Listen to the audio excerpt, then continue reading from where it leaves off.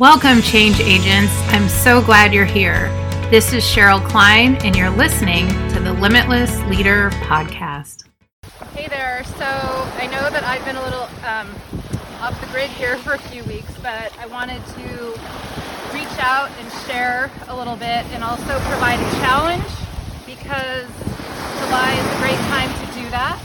And a lot of you, who I happen to know because I know a lot of you very well, you are amazing leaders and you show up for others and you are leading huge teams and you are honestly shifting cultures and companies. And I have so much gratitude even to be in your presence and to work with you and to help, unlock some things that were already there. But I have to ask you a question because there's something that I want to know.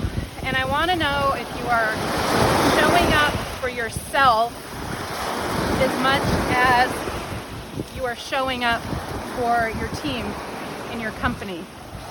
And sometimes we get lost in our work and we stop showing up for ourselves, or we feel like we're not good enough, or we can't, or we're not capable. In other words, of being fit.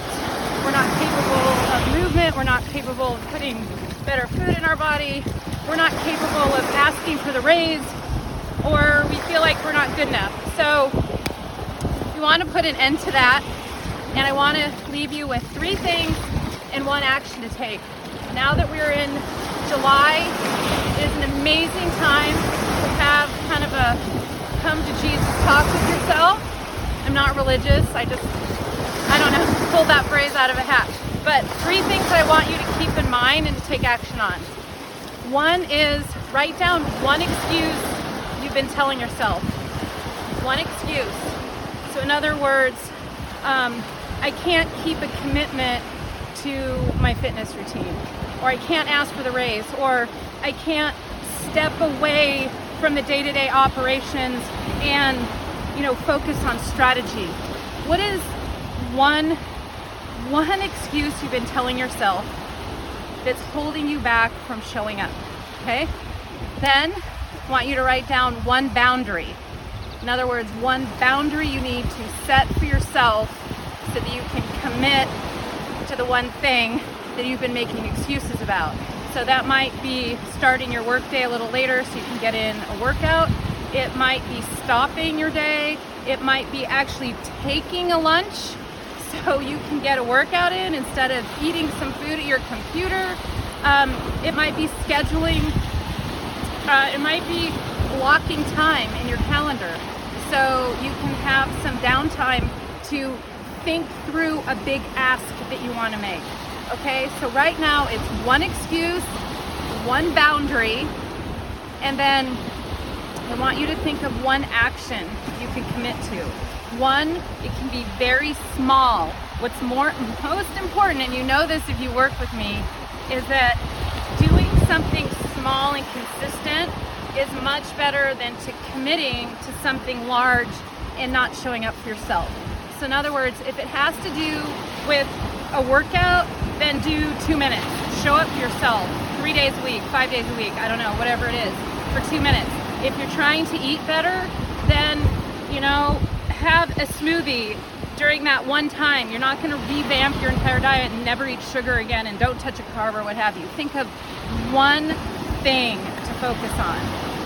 Okay? When it comes to your work, think about 1 thing. If you want to step away from day-to-day operations and move more towards strategy and create a successor plan, think of 1 thing that you need to do in the coming weeks to get aligned for that. Okay, so also some of you I know are looking for high-level positions right now. Think of 1 thing that you can do consistently to network, get your name out there, what have you. So 1 thing. So the 3 things to keep in mind, the challenge is just identify 1 excuse you're telling yourself. And we all do it. Coming from a place of compassion, I've been there right with you.